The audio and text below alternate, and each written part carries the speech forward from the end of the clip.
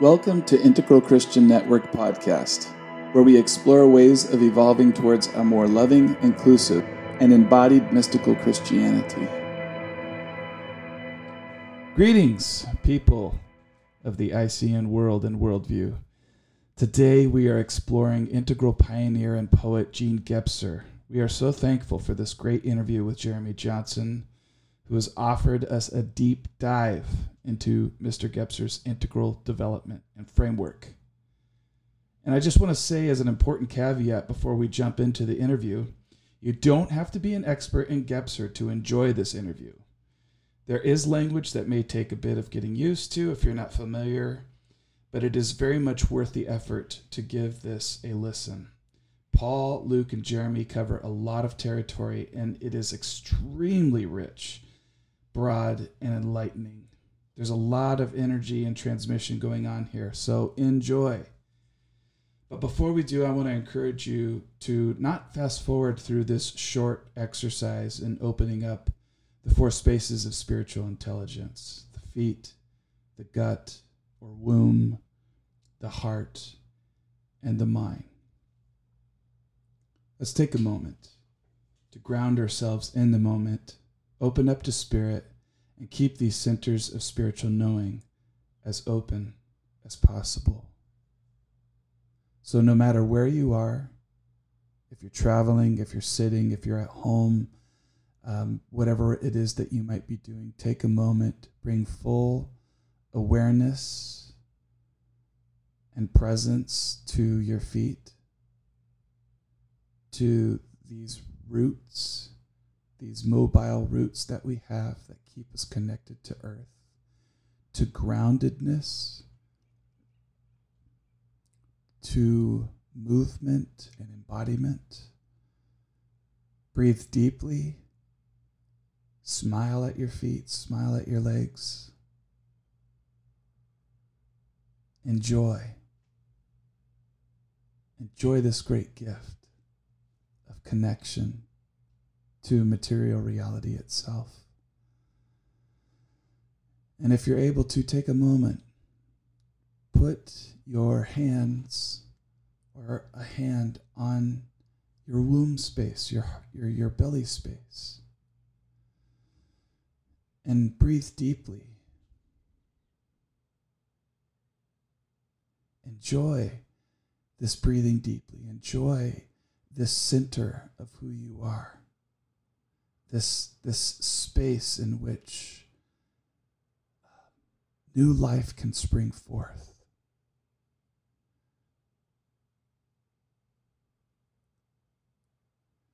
I love putting one of my hands on my heart space and sometimes tapping it there. Take a moment to just tap that space. Remind your heart to be open. That this place of attunement, this center of intelligence, which reminds us that we are effective creatures, capable of great connection. And the heart does not need any defense in this moment. You are in complete safety. This space is a great gift. And then also let your crown chakra be completely open in this moment. Open to the golden light or light of any color that may come in during this time that you're listening to this podcast. Your mind, the mind of integration, of not rejecting, or analyzing things to their own detriment, or judging or critiquing, but learning and being open and not merely being aware already of what we know, but of what we're about to know. That this vast open spaciousness of awareness is a great gift of spirit to each and every one of us. Take a few deep, wonderful cleansing breaths and bring these four centers of intelligence into alignment, into great openness, to the informing and undoing of one another, and give a listen to this fantastic interview. All right. Well, today we have the pleasure of having a conversation with Jeremy Johnson, and Paul Smith is going to be here talking with him, and they'll mostly go for the conversation, and I'll be listening because they're going to be talking about Gene Gebser, which is Jeremy's specialty. He's the author of Seeing Through the World, Gene Gebser, and Integral Consciousness. He's also the host of the Mutations podcast and the editor of the anthology Mutations, Art, Consciousness, and the Anthropocene. So Jeremy is a Gebser scholar and enthusiast, and just has a lot to share about his integral perspective from Gebser. And Paul's been recently digging into the ever-present origin, and there's just a lot coming forth with Gebser in kind of the general milieu of the integral world and in sort of evolutionary Christianity. So excited about our conversation today. Thanks for joining us, Jeremy. Thank you, Luke. And thank you, Paul. It's good to be here and happy to be speaking with you both again. Well, Jeremy, as I said, you're everywhere now, and I love it. You're also, among your great accomplishments, the president of the Gebser, what's it called, Gebser Society? Yeah, that's right. Yeah, that's wonderful. I love to be talking to the president. Well, I'm just getting into Gebser. He's really when I read his ever-present origin, it just opened up my spirit in a way I didn't understand, and I'm still digging into it, and our listeners are only some of them are familiar with Gebser, so I thought part of this is to familiarize them or some with Gebser. So my first question to you, this is a challenge I'm giving you to take a 670-page book and summarize it in a half a dozen or so sentences. Are you willing to try that? I could give it a shot. Yeah, I was reading that last night. And I'm like, oh boy, what am I going to say with that one? Sure. Yeah. How to summarize ever-present origin and Gebser's work in half a dozen sentences. Yeah. So my attempt would be, ever-present origin is a monumental text, massive in its scope, and it explores the history and transformation of consciousness. Now, Gebser's work in particular is looking at what we might call a phenomenological approach, as in the experience of being in the world. So the transformations of space and time, the relationship of self and world, and looking particularly at works of art, literature, etymology. Everything's very tactile. Everything's very aesthetic. Everything is very even etymological. And so it's a real deep dive in the history of consciousness. But also I want to say this as the final attempt. I'm probably going over now, but that is sort of the prelude to talking about the present, right? The transformation and the crisis that Gebser saw happening in the 21st century or 20th century into the 21st. So he was talking about a mutation or a leap that was going on today, a new relationship with time and space. So that's my attempt. That's my elevator pitch. That's great. And I love the word phenomenological, because that's what at the Integral Christian Network, we are not after theory as much as we're after the phenomenon of experiencing God and spiritual things. Say just a little bit more about the time-space. That's the last part that I'm beginning to comprehend. It seems to elude me. Say a little bit more about that.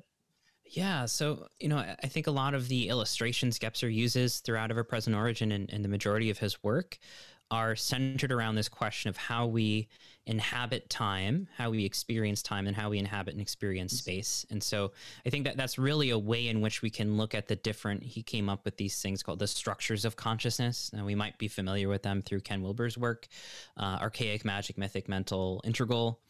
But each of these structures has a unique relationship with time, cyclical time or rhythmic time, a linear or directive time, right? A sense of progress, perhaps, a sense of timelessness. So integral consciousness for Gebser, and really his methodology, is what is it like to experience time? And what is it like to experience the world? Is the world a three-dimensional space, right? Or is it a something that is more imaginal, right? Where the imagination and enchantment is participating in what we see.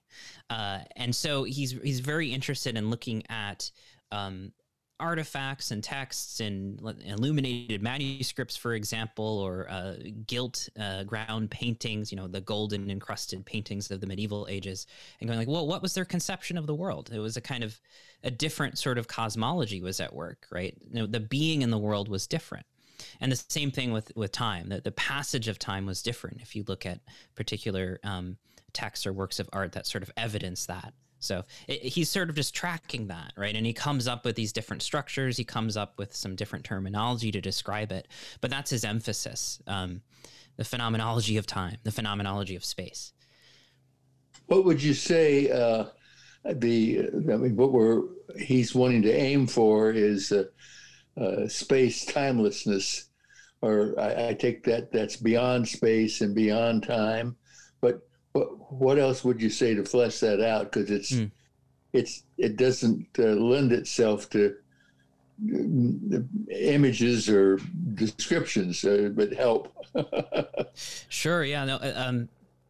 Well, Gebser talks about, like, let's say the mythical structure having this sort of cyclical cosmology, right? Everything is let's say the return of the seasons or the archetypal procession of the stars in the sky and the gods that they're associated with, right? The kind of cosmological drama that's happening, that's sort of eternal.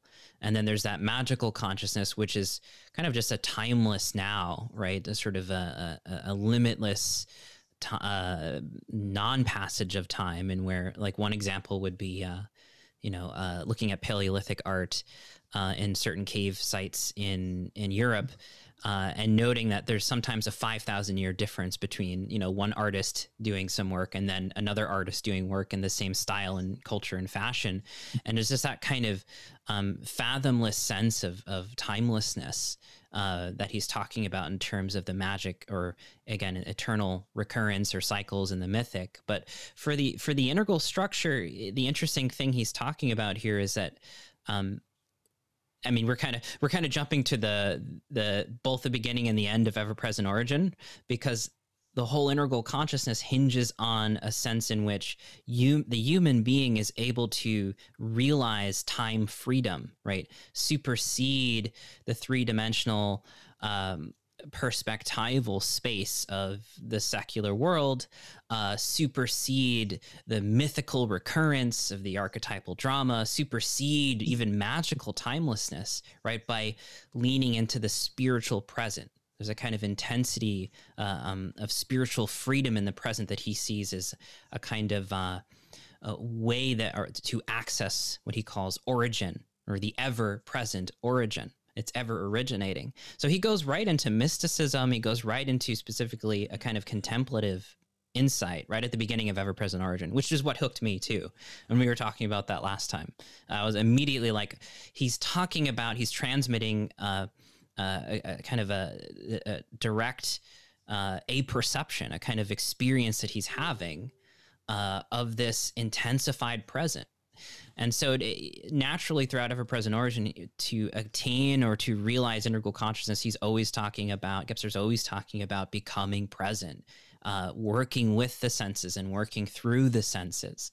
And so, yeah, I'll pause there, but it's a difficult topic to unpack, the sense of time freedom in the spiritual present, but that sort of sums it up for me.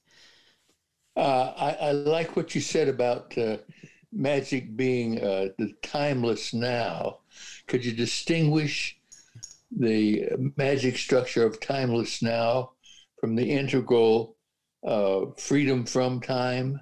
Sure. Yeah. I think there's two layers to that. One is the magical timelessness is not necessarily inclusive with, let's say, mental time, let's say progressive directive time, a sense of history happening, right? It has its own kind of unique expression and being in the world. The mental does as well. Let's say directive progressive time. The mythical does as well. They may pair, unique ones may pair together. Let's say, in the Paleolithic, the magic and the mythic, I think, work really well together. There's a lot of evidence of lunar calendars and lunar cycles and ancient astronomy in the Paleolithic. But when it comes to the integral time freedom, there's a sense in which there's a spaciousness for all of the different temporal expressions, for magical timelessness, the timeless now, for mythical recurrence, for mental directive progression. The integral is holding all of that because it's drawing from this originary intensity, which brings all of these structures into being in the first place. Oh, that's really good. That's right. The integral holds them all, including the magical timeless now. And Gebser mentions there's a one line that I think he uses more than once, is that there's a freedom from time, but there's a freedom for time. There's a freedom for the world, right? So it's almost like you're identifying with what brings forth these different expressions of consciousness. And so you're free to completely experience them, right? In a way in which they can be of themselves, the magical timelessness, the mythical recurrence, etc. But there's this freedom, there's a kind of a being in the world, but not of it. Speaking of Christianity, that's actually a line that Gebser uses as well to try to explain this kind of integral consciousness. So freedom from, but also freedom for the world, I think, is an important distinction with the integral. Okay. Well, if we haven't right now lost half the audience, because we jumped right in. Yeah. At least to the part that I'm working on, trying to well, I don't know if we could understand it, but I'm interested in experiencing it. So that's I experience that when I'm in a kind of a trance state or a mystical state. I think I don't know. Does Gebser offer anything about how one experiences that? Sure. He does and he doesn't, in the sense that he was writing in the context of being a poet and a scholar in mid-century Europe and earlier.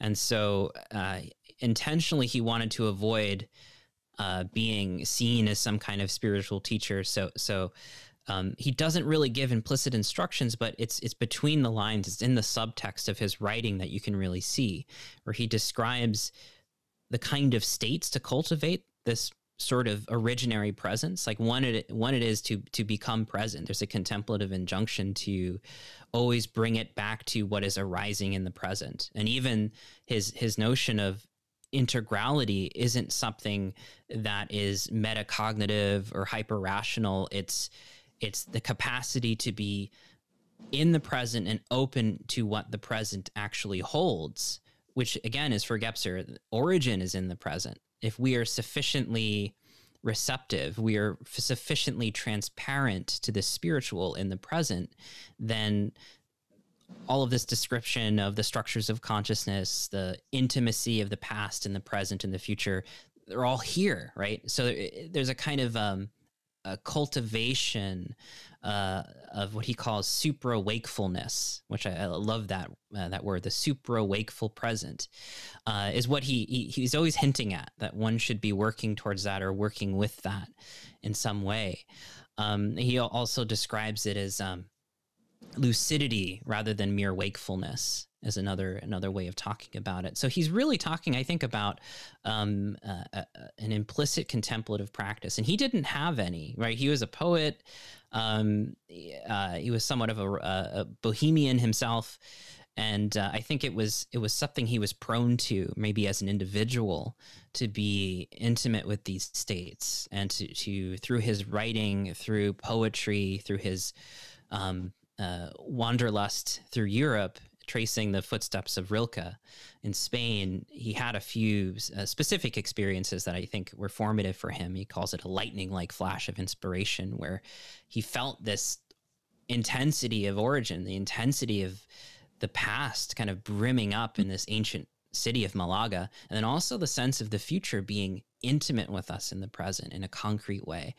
And he spent, I think, most of his life trying to unpack that, but again, no particular traditions or practices, but I think generally speaking, he's saying a contemplative orientation where we cultivate a state of working in the present and working through our senses to clarify them, and to develop a sense of lucidity and work through these different structures, explore them in ourselves, explore the magic, the mythic, the mental, how it arises in ourselves in this diaphanous present, just doing that work.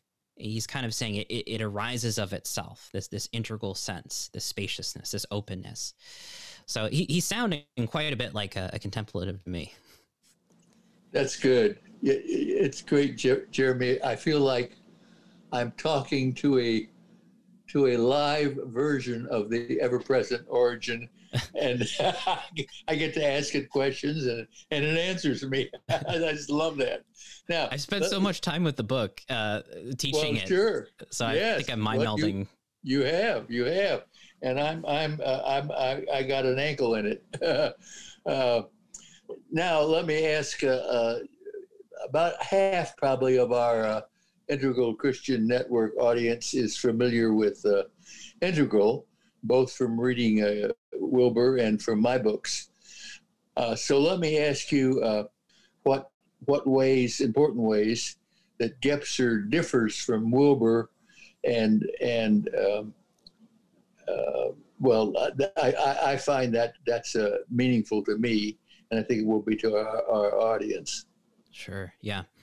So in many different and important ways, there's a lot of distinctions, and I try to avoid an oppositionalism with Gebser and Wilber, and really try to emphasize that Gebser and his work, he's doing something very different than Wilber. Wilber is looking at the history of consciousness and the evolution of consciousness from a very developmental perspective, and there's a lot of value in that, particularly for individuals, and I think even some insight collectively. But Gebser's looking, his approach, as we mentioned before, being phenomenological, everything is looking for a concrete example. It's trying to be descriptive of our experience of space and time, the evolution of the self, in a descriptive process. And it's always looking at particulars in terms of works of art, particular poems, really the cultural creative expressions to describe the particular structures. So that's the first thing. It's deeply phenomenological. Wilber is kind of a master synthesizer, right? So that requires a kind of level of abstraction. You take one system and then you kind of see how it overlaps or it connects to another system, and you kind of create a meta framework. Gebser's not really doing that. He's looking more at what he calls, and there's overlap here, but the becoming of consciousness, right? The phenomenology and becoming of consciousness. And he's anchoring himself in creative, concrete expressions of that. The second thing is he's not a developmentalist. Actually, very explicitly, Gebser says very early on in Ever-Present Origin that since we're talking about time, right, since that this integral consciousness is an awareness, the way in which we express and evolve our sense of time and space, we should be more aware of a directive, progressive-oriented sense of time, which is valid insofar as it is a mental expression of time. But Gebser's challenge is there another way to express the evolution of consciousness or cultural evolution, which isn't as explicitly linear And the way he does this is to point out, well, each of the different structures, there's both gains and losses. In Wilber, we have transcend and include, where, there's one stage and then it goes through some kind of crisis and there's something that new emerges, which supersedes that and answers that problem. And it transcends and includes the earlier stage. In Gebser, that's sort of the case, but it's not as important. And he might even be cautious to call it transcend and include, because for Gebser, very often there's almost a kind of severing and going the other way rather than transcending and including. We take a little bit of that with us. We take a little bit of the earlier structures with us, but we don't truly integrate those earlier structures until the integral.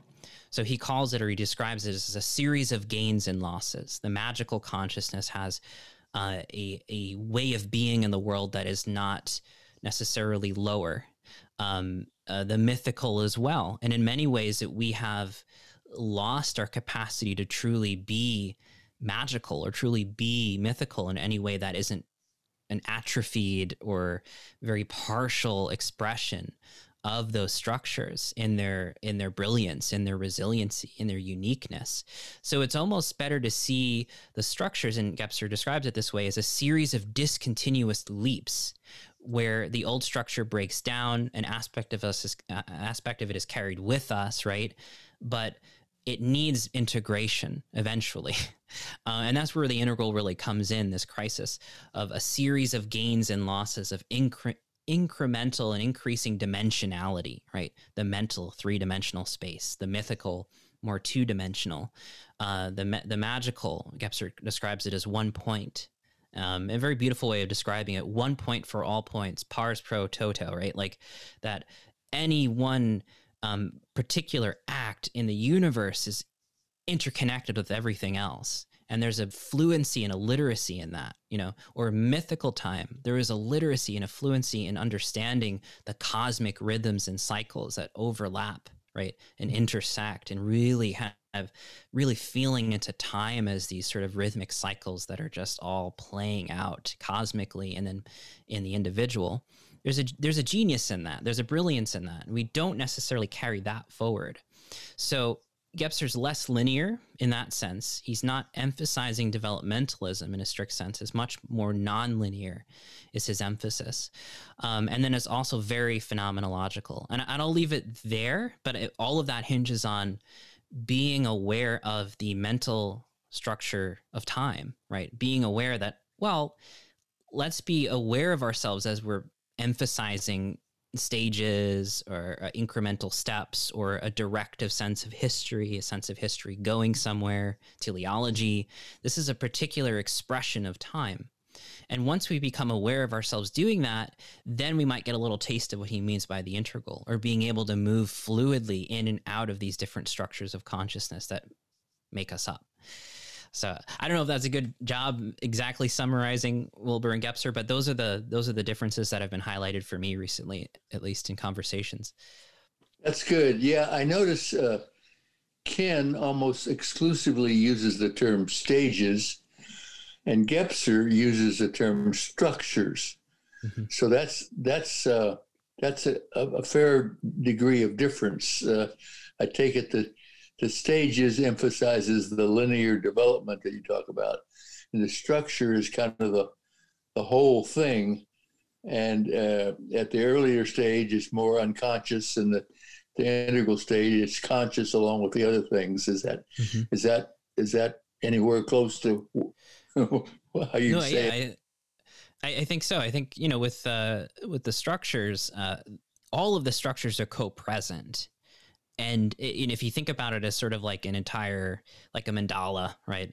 Multi-dimensional mandala of the magic, the mythic, the archaic, the mental, they're all at work. One might be predominant in a given epoch or era, but all of the others are co-informing that particular epoch. Let's say the mythical structure. Well, the mental's in there too, playing a kind of latent role, or like you're saying, a sort of unconscious role. The magic as well, and then the integral as well. And that's the whole idea for Gebser. It's the sense that since all of the structures are always already co-present and shape the present and shape the becoming of consciousness, then there's a way in which we have to conceive of time in which the future in some way is influencing the present as well as the past, that there's a sort of dynamic interrelationship, a dynamic living interrelationship between all of the different structures at any given time. So, in some ways, Gebser was sort of prescient with the complexity thinkers because, he was writing this in the 1940s, but he was attempting to describe the structures in a much more processual way, right? A processual and nonlinear way where they're all co-present and co-informing us, even right now, right? Even in this, and he spends a lot of time describing the kind of spiritual crisis of consciousness we're going through in this time. But he's saying, even in this present, the crisis of the present, the structures are all here, right?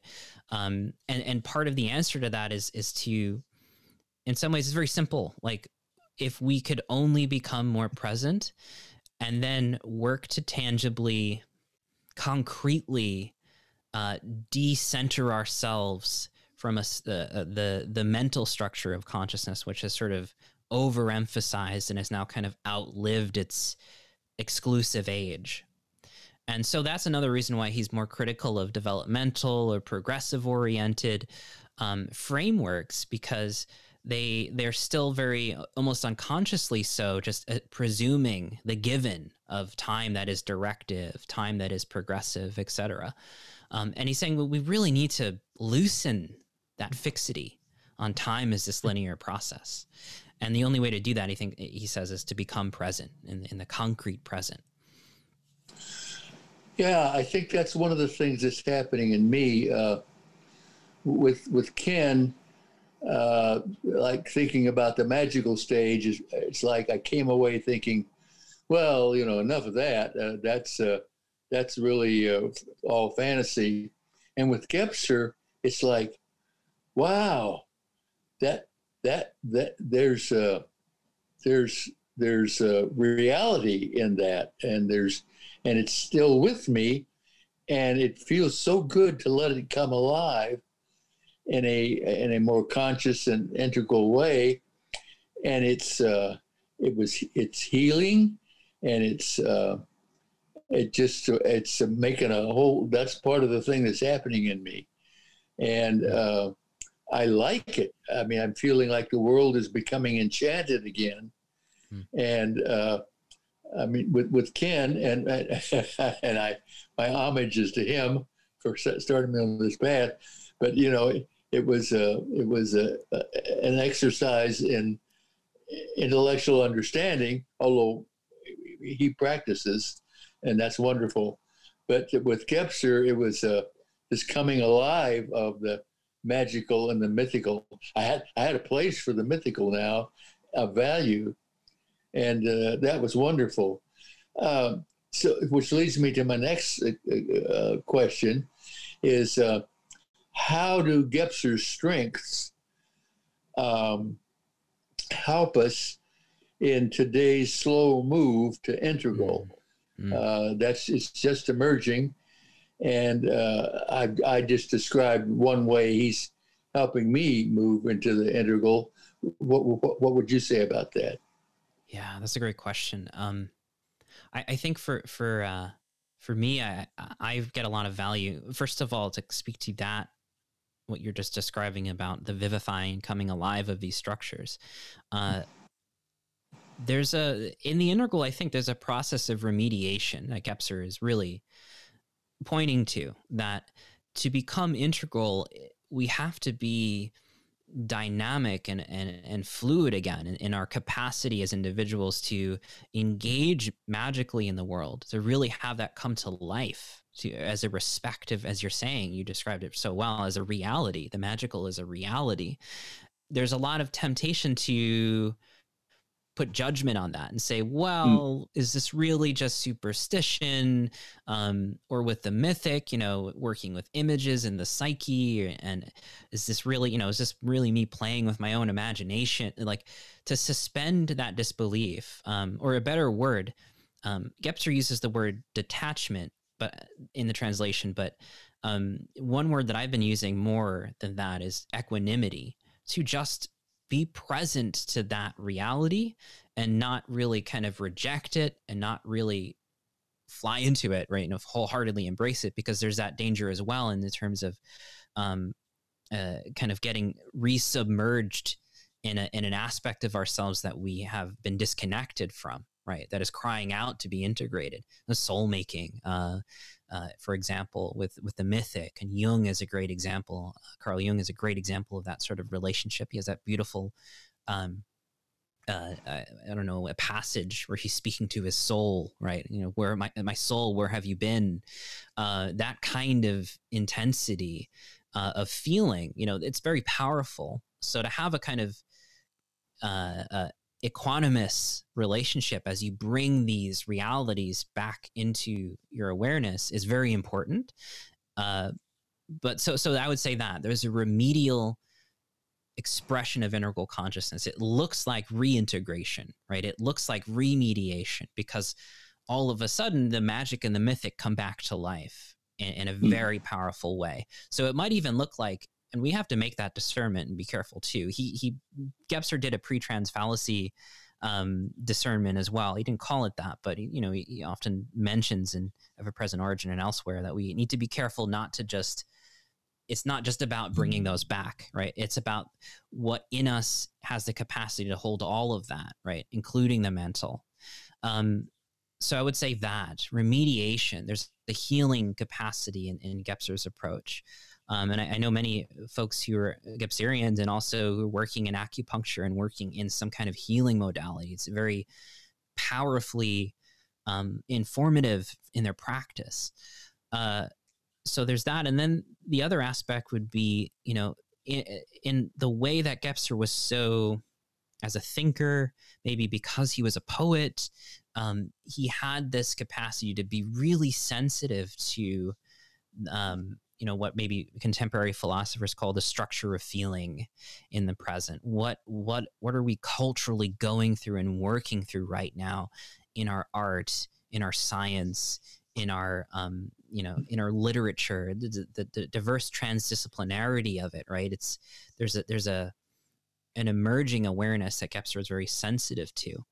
And so I think, to even borrow the healing theme again for this point, Gebser was finely attuned to the pathologies of the present, to really kind of go, okay, what is going on with this crisis, and what is this exactly about?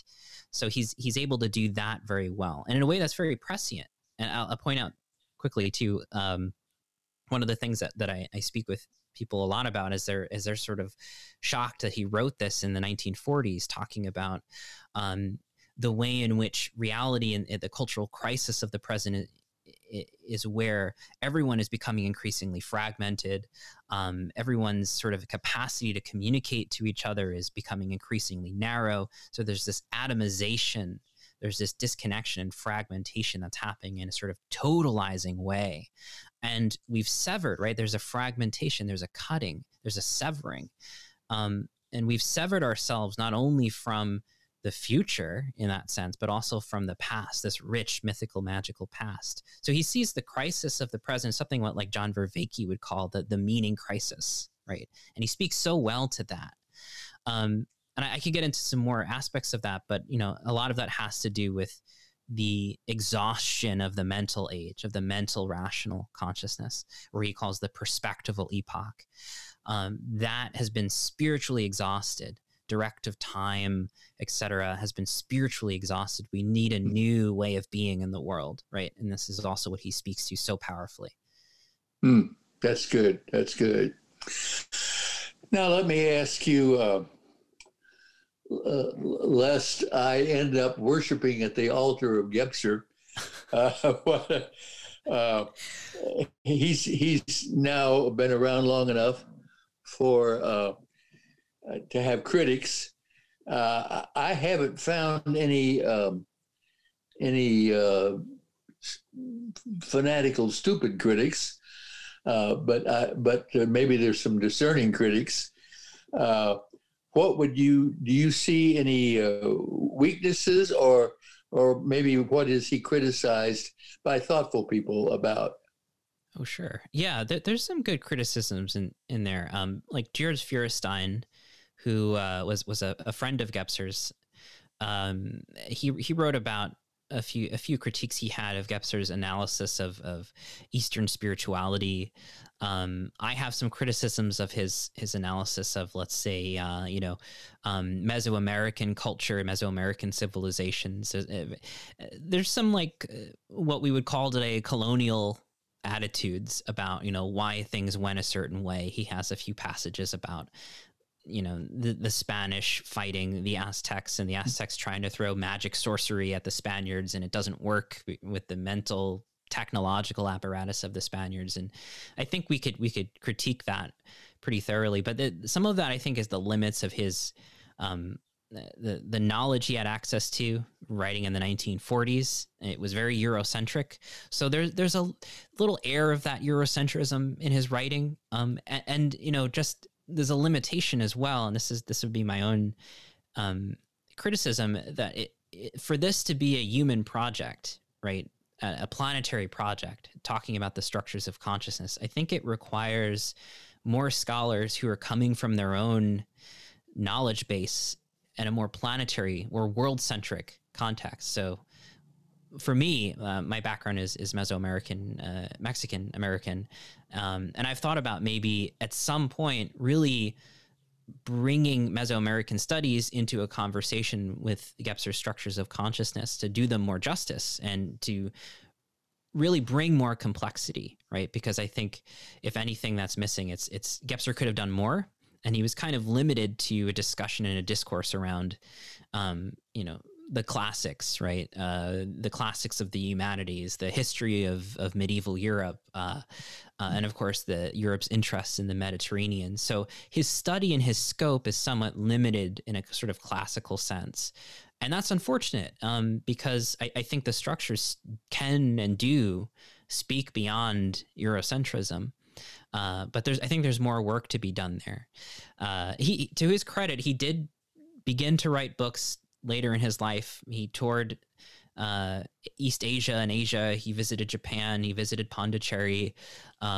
He began a study, and I think that was at least a beginning of something. But there are some limitations to his approach beyond his European knowledge. So that would be my critique. Okay, that's good. Let me ask you another area, and then I want to ask Luke and David if they have anything they want to pursue. Let me ask you about. I'm particularly interested in the magic structure, since in the whole body mystical awakening practice that we have at the Integral Christian Network, which is what people call the three brains: the head, heart, and gut, and then the grounding. The gut, what Gebser calls the visceral, seems to be, if he were to locate a magic, that would be coming from that area. I'm writing about healing.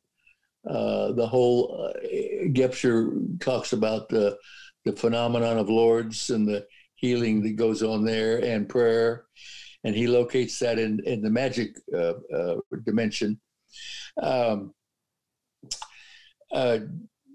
about that. Talk about the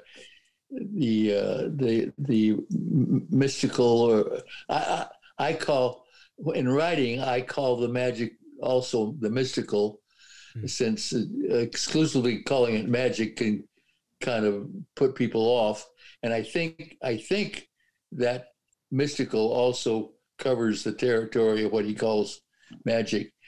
And any thoughts you have about that realm and its visceral centeredness in our gut, or what in our deal we call our spiritual womb.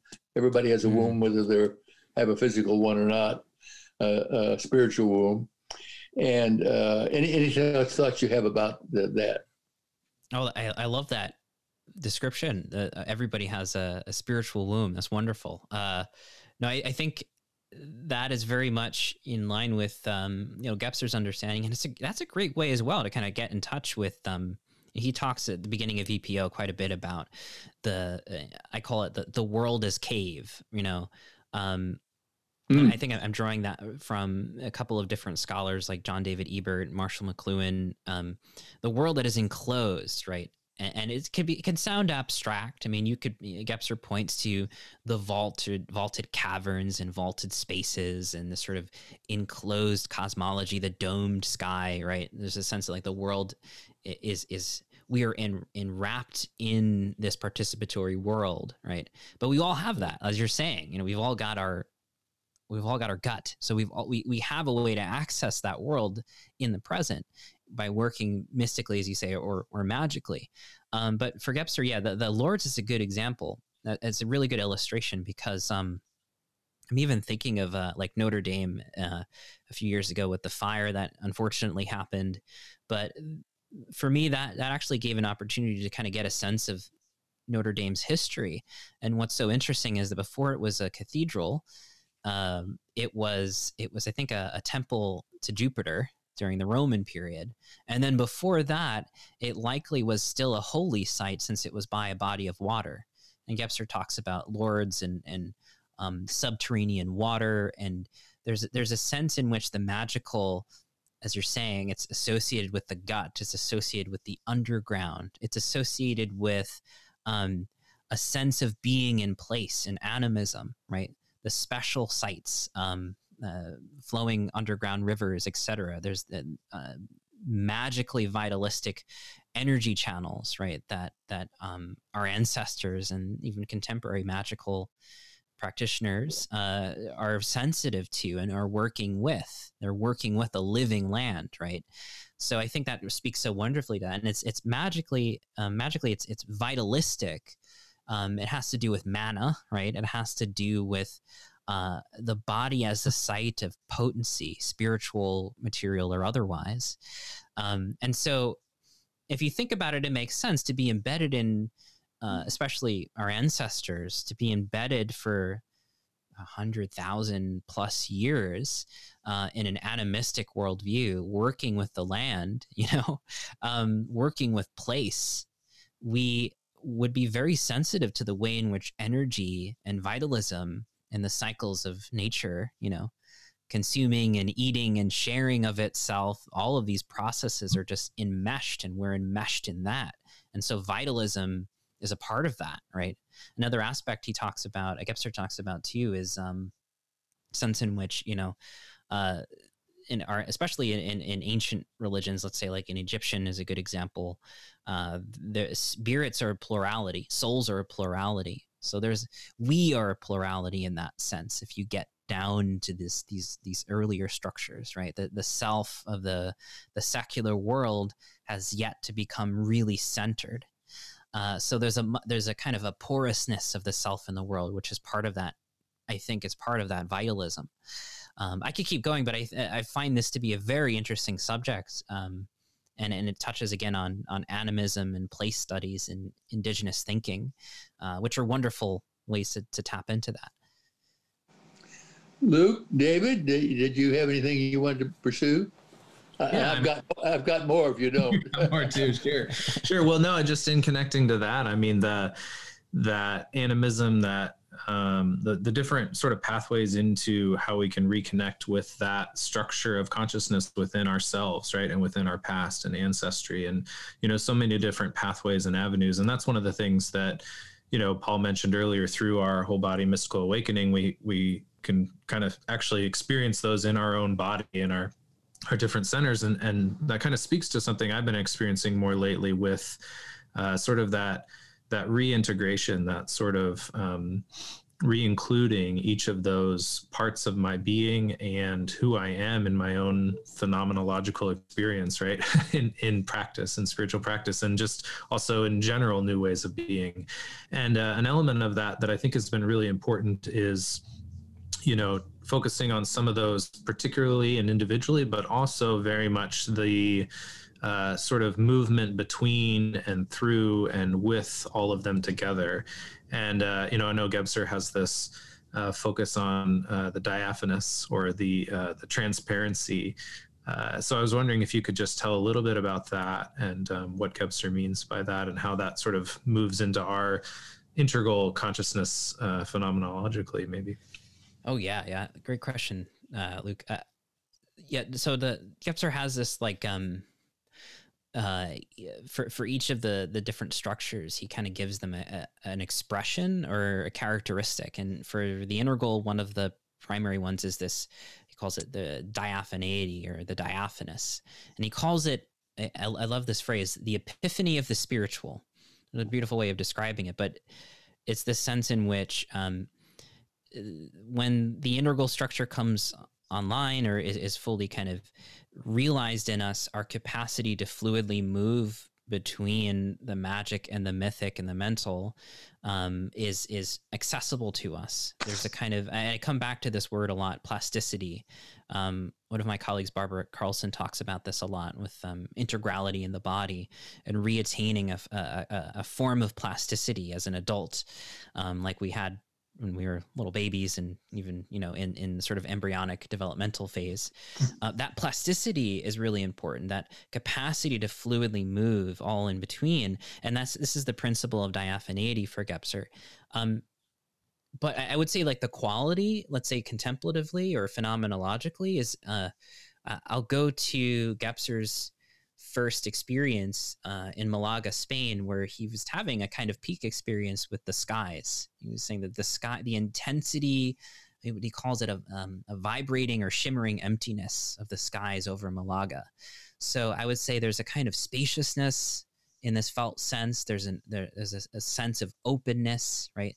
So when he's talking about transparency or diaphaneity, there's this sort of opening of the self in the present to all of these different structures, to just the intensity of the spiritual present. And it's really that capacity that engenders or enables that fluidity, right?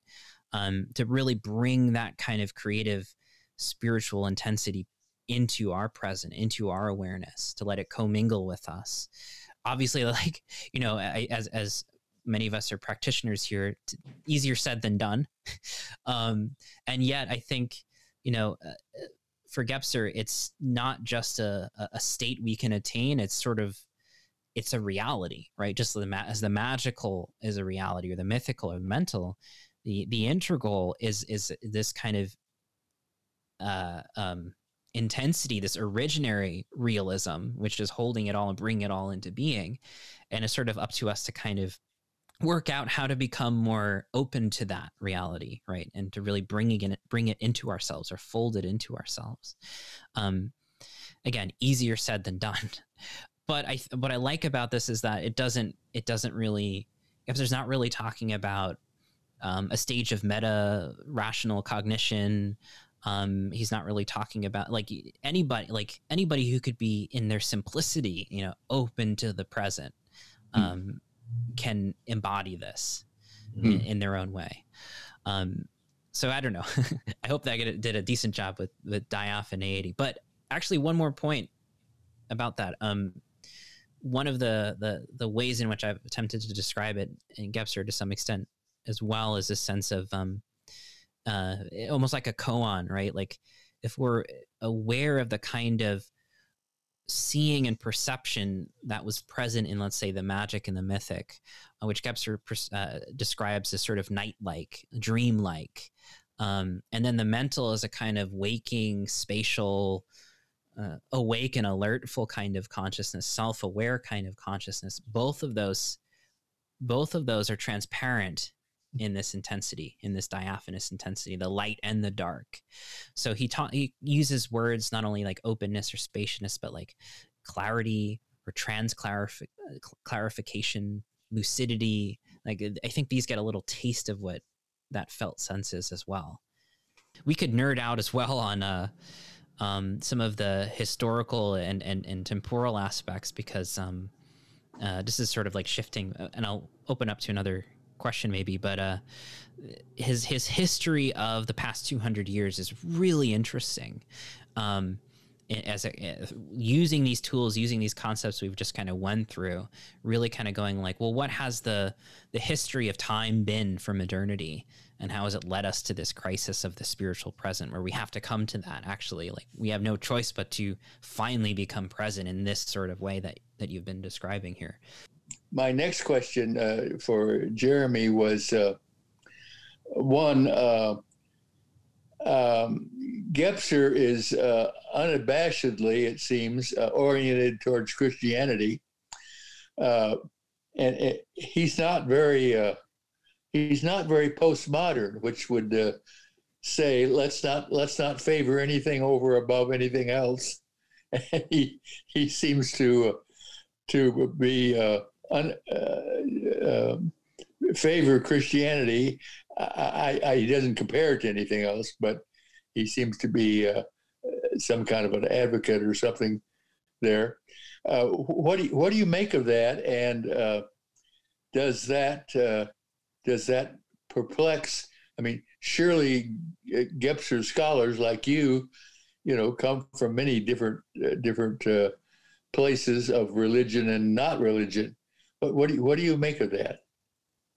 Yeah, I've always found it very beautiful and heartening. Given Gebser's own kind of self-admitting and very transparent statement about, my approach is most obviously from, he calls it the Occidental, from the European. I'm limited to that. There's a little kind of note or preface that he has in the second edition, basically going like, I'm coming at this from a Western European perspective. This is what I'm drawing from, but it's also something that is not just about Western Europe. So he points to Sri Aurobindo. He points to he points to Teilhard as well for Teilhard's Catholicism. He doesn't even kind of see himself exactly or as explicitly Christian in his approach. So he points to Teilhard for the Christianity to go fully into that, and then he points to Sri Aurobindo to look to Eastern spirituality. So he's trying to be ecumenical as he can, I suppose. And then later in life, he did befriend D.T. Suzuki, who was one of the great popularizers of Buddhism in America and in the West. And they had a correspondence, and they developed an interesting understanding where Gebser really pointed out, when I talk about, Gebser says, when I talk about the integral aperspectival, it's what D.T. Suzuki means by the arational. So they really found some interesting bridges there. And, again, with Aurobindo, Gebser even goes so far as to say in a later writing that his entire experience is perhaps a transmission of Aurobindo's integral yoga.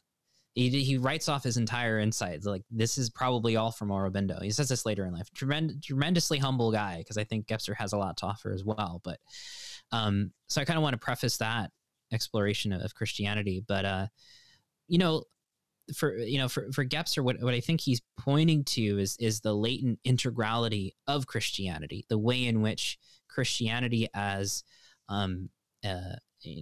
as an esoteric path, as a path that brings forward the spiritual, already has, Christianity already has an integrality latent within it, right? And I think this wouldn't be a unique thing to state. He might kind of go, Buddhism has aspects of, the diaphanous and integral in it, and here's how I read that, etc. And I think he did that to some capacity. But when it comes to Christianity, yeah, I think particularly one of the passages I shared with you, he was talking about the dogma of Mary in the Catholic Church in the mid-century in 1950, I think, and how it was a sort of reestablishment of the divine feminine to balance out the divine masculine.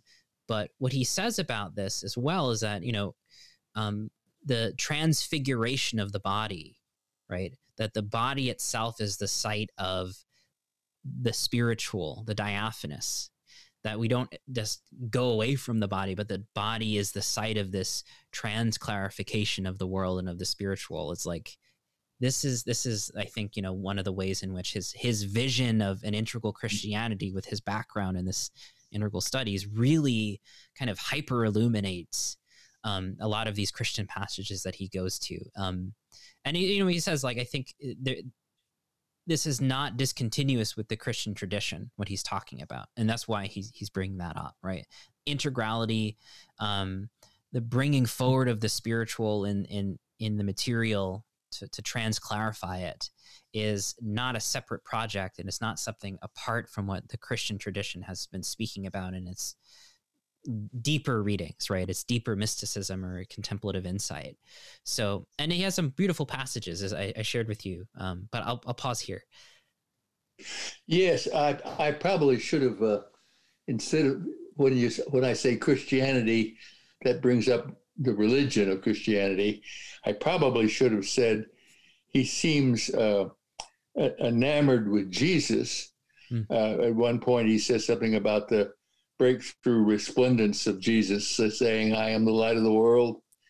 Mm-hmm. And in one of the passages I would add to your sheet you gave us, he talks about the transfiguration of Jesus, and he says, "This singular diaphany of the world on earth, this unique manifestation of spiritual power, is not a past event."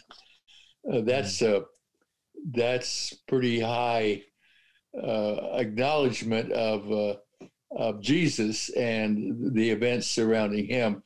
I think he would share our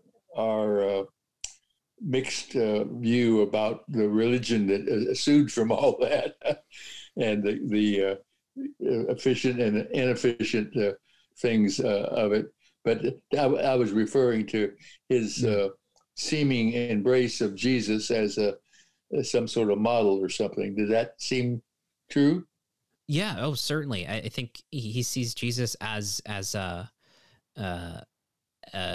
embodiment of this integral consciousness, or this diaphanous transclarification of the world, like and he's not singular in that sense. Maybe he was personally, but I think in his writing in Ever Present Origin, he's going, this is one of the greatest manifestations of integral consciousness, and he's saying, like, this was one of the lines he says in an earlier passage, God's incarnation was not in vain.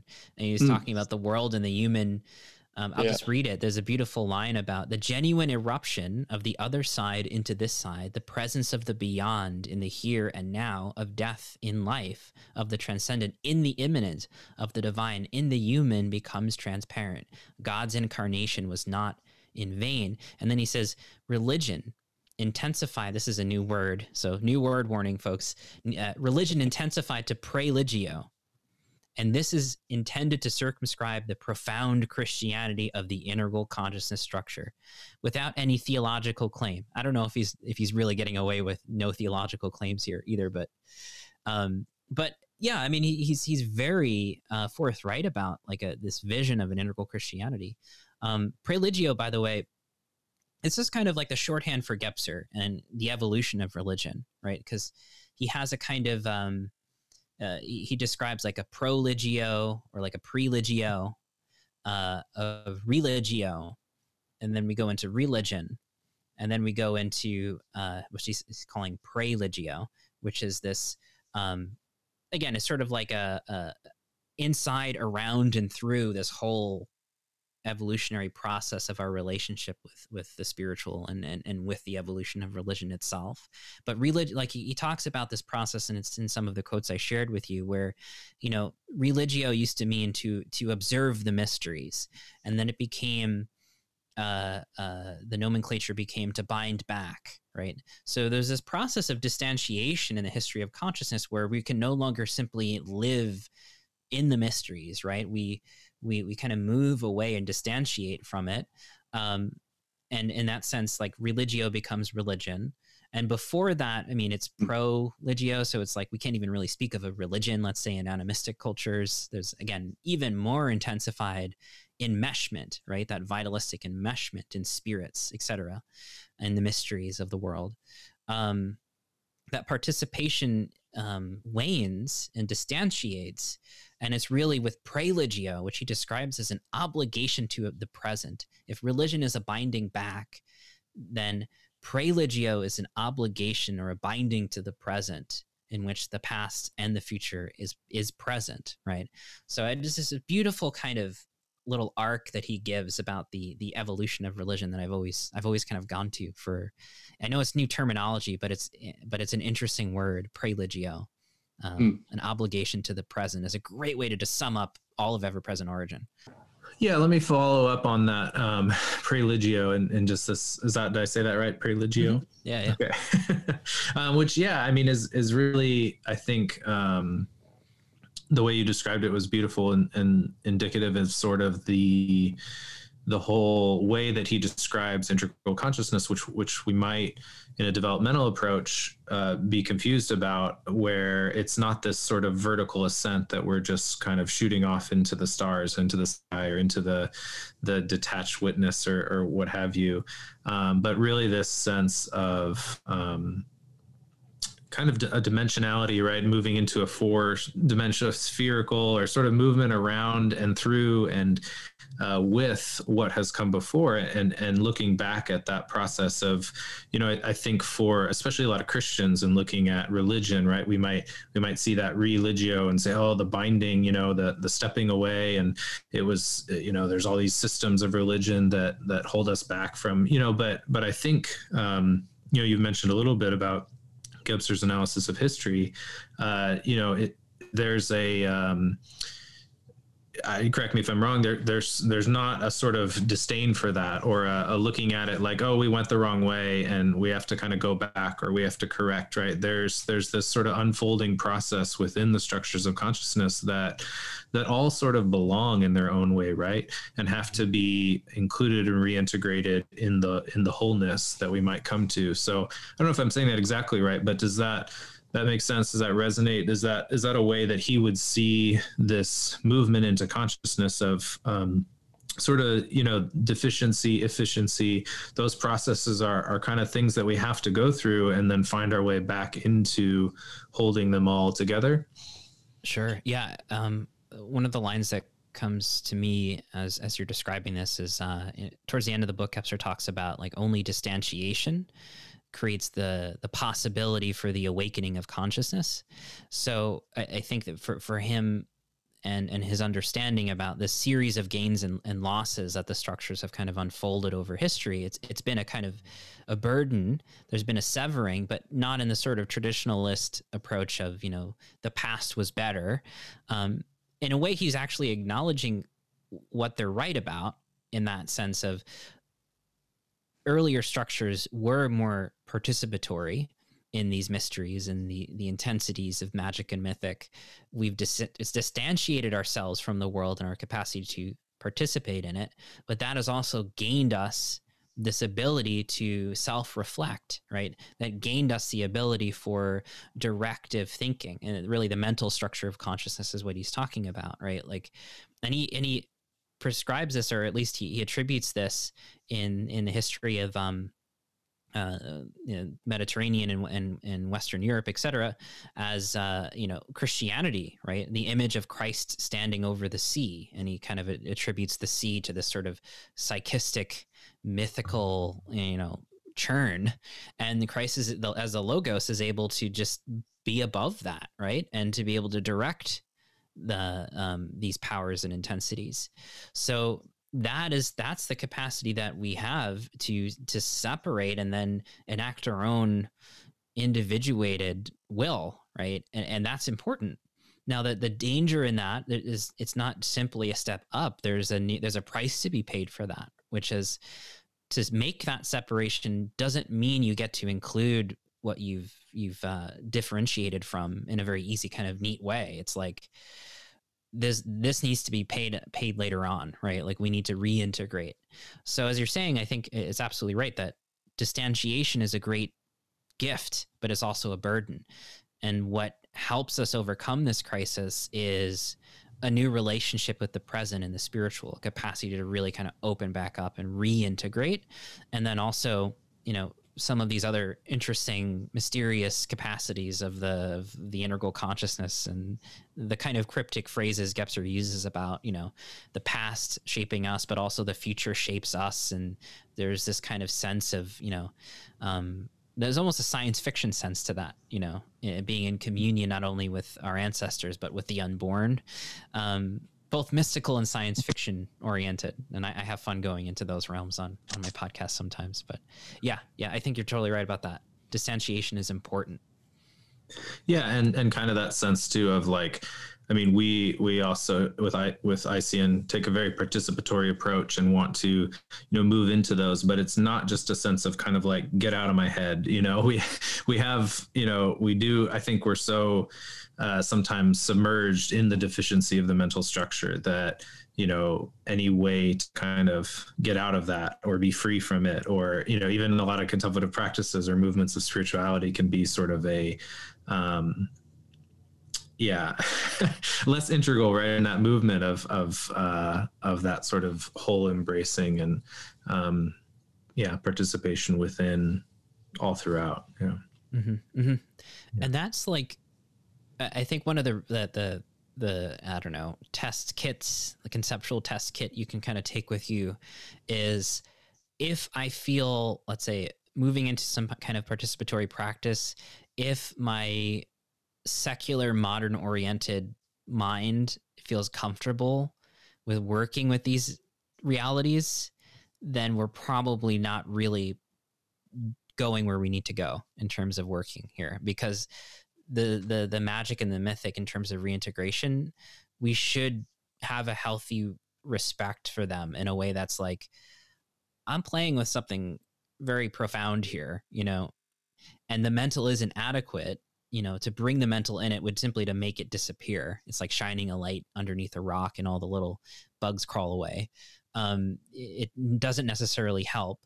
So how do I really get in touch with what's underneath that rock, besides just going under there myself and forgetting about the mental, right? Which is one tool we have, like moving into trance states, or like moving into various states of consciousness that are more liminal. Like that's kind of accessing that state again.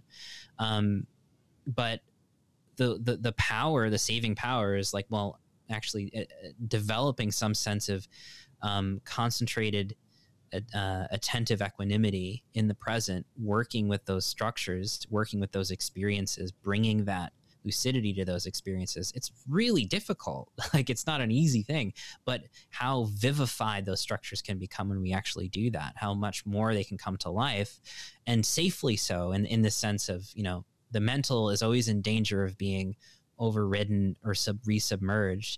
It's really only the integral that can do that kind of work, the intensity and lucidity of the integral.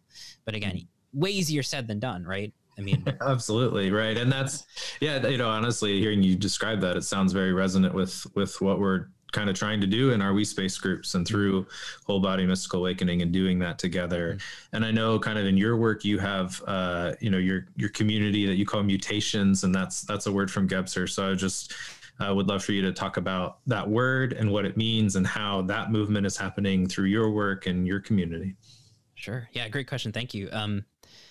So Mutations, Gebser uses that as a word to describe each of the kind of leap into this new structure, where in his history of consciousness, you have a particular structure kind of comes forward, and it goes through a sort of a zenith, right? It has like an efficient phase, and then it kind of moves into like a creatively, spiritually exhausted phase, where it kind of gets ossified and it doesn't really respond to the dynamically and intelligently to the problems of the world. And it might even kind of get a little inflated. So it might seem even more powerful than ever before, but it also gets kind of empty. It loses its capacity. And he talks about this actually with the evolution of Christianity, where Christianity was able to bring the mental online at the time in a way that intensified and superseded the deficient mythic and magical, the syncretism of the Hellenistic period and all the different practices. It was really like that powerful clarification. Like there was a mental quality to it to direct, again, for Christ standing over the sea, etc. So that's a good example. Mutations are basically this new kind of time-space relationship, this new kind of structure of consciousness that comes online.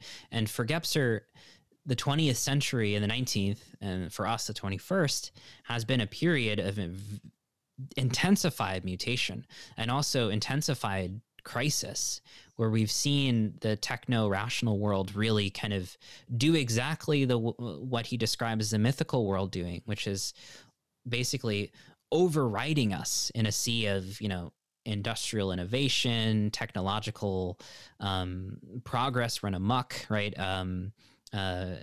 Unbridled capitalism, right? Which is that same kind of directive, extractive force in terms of it's a very kind of mental, rational kind of expression of economics. So in all of the ways, the mental is proliferating itself and it seems to just sort of run wild. And so underneath that, there's this inception of the integral structure, which for Gebser will have that same kind of relationship that Christianity had with the syncretism of the magic and the mythic, that would somehow supersede the techno-rational world and the flood that is in the crisis that it is engendering for us. So that's the kind of premise for mutations, that these discontinuous leaps where the deficient expression of an older structure is superseded by the new and the efficient. But in reality, of course, that is really messy, and you have admixtures of, and even Gebser talks about this, technology is expressing time freedom in certain ways. It's superseding space. We're able to talk across vast distances. So that perspectival world is getting shut down. But at the same time, there's digital capitalism, and there's the documentary, The Social Dilemma, that just came out about how we're all becoming algorithmicized, or whatever you want to call it. So there's just ways in which we're becoming increasingly atomized and disconnected, and there's ways in which we're becoming connected. So mutation, like a mutational approach, is really trying to study and document and describe these processes that are going on in the present, artistically, technologically, creatively, and try to find, where is the integral showing up? Like, where are these new expressions of time and space that Gebser spends half the book documenting in the mid-century?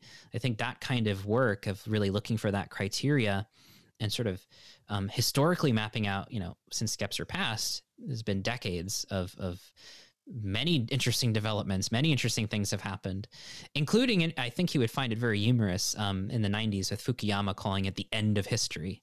I think he would get a kick out of that.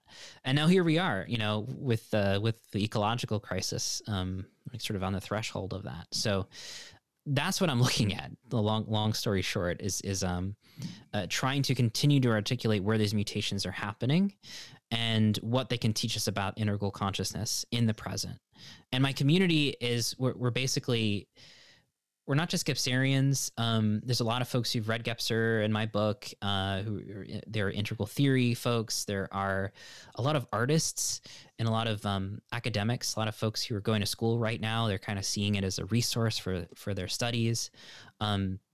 We read a lot of literature. We have a lot of book clubs. And so we, like in 2021, I'm hoping to do a lot more science fiction. I think science fiction is a great way to kind of experientially explore time and sort of time freedom and how it shows up in a lot of our myth and storytelling in the present. So we're doing all of that. Mutations is a great little community. And then I also host live stream conversations, sort of like what we're doing here with various scholars who are kind of plugged into the integral world in some way. Like we talk with folks in like peer-to-peer, like Michelle Bowens, and I'm trying to just sort of keep in touch with everyone who I think has a feeling of this, even if they're not a Gebserian integralist, they're still expressing something that I think is in spirit of this mutative period, right? So I'm just trying to keep everyone in contact and in conversation with each other. Jeremy, you are so not only smart, but you're relatable. I'm impressed with, unlike many smart people, you actually listen to other people.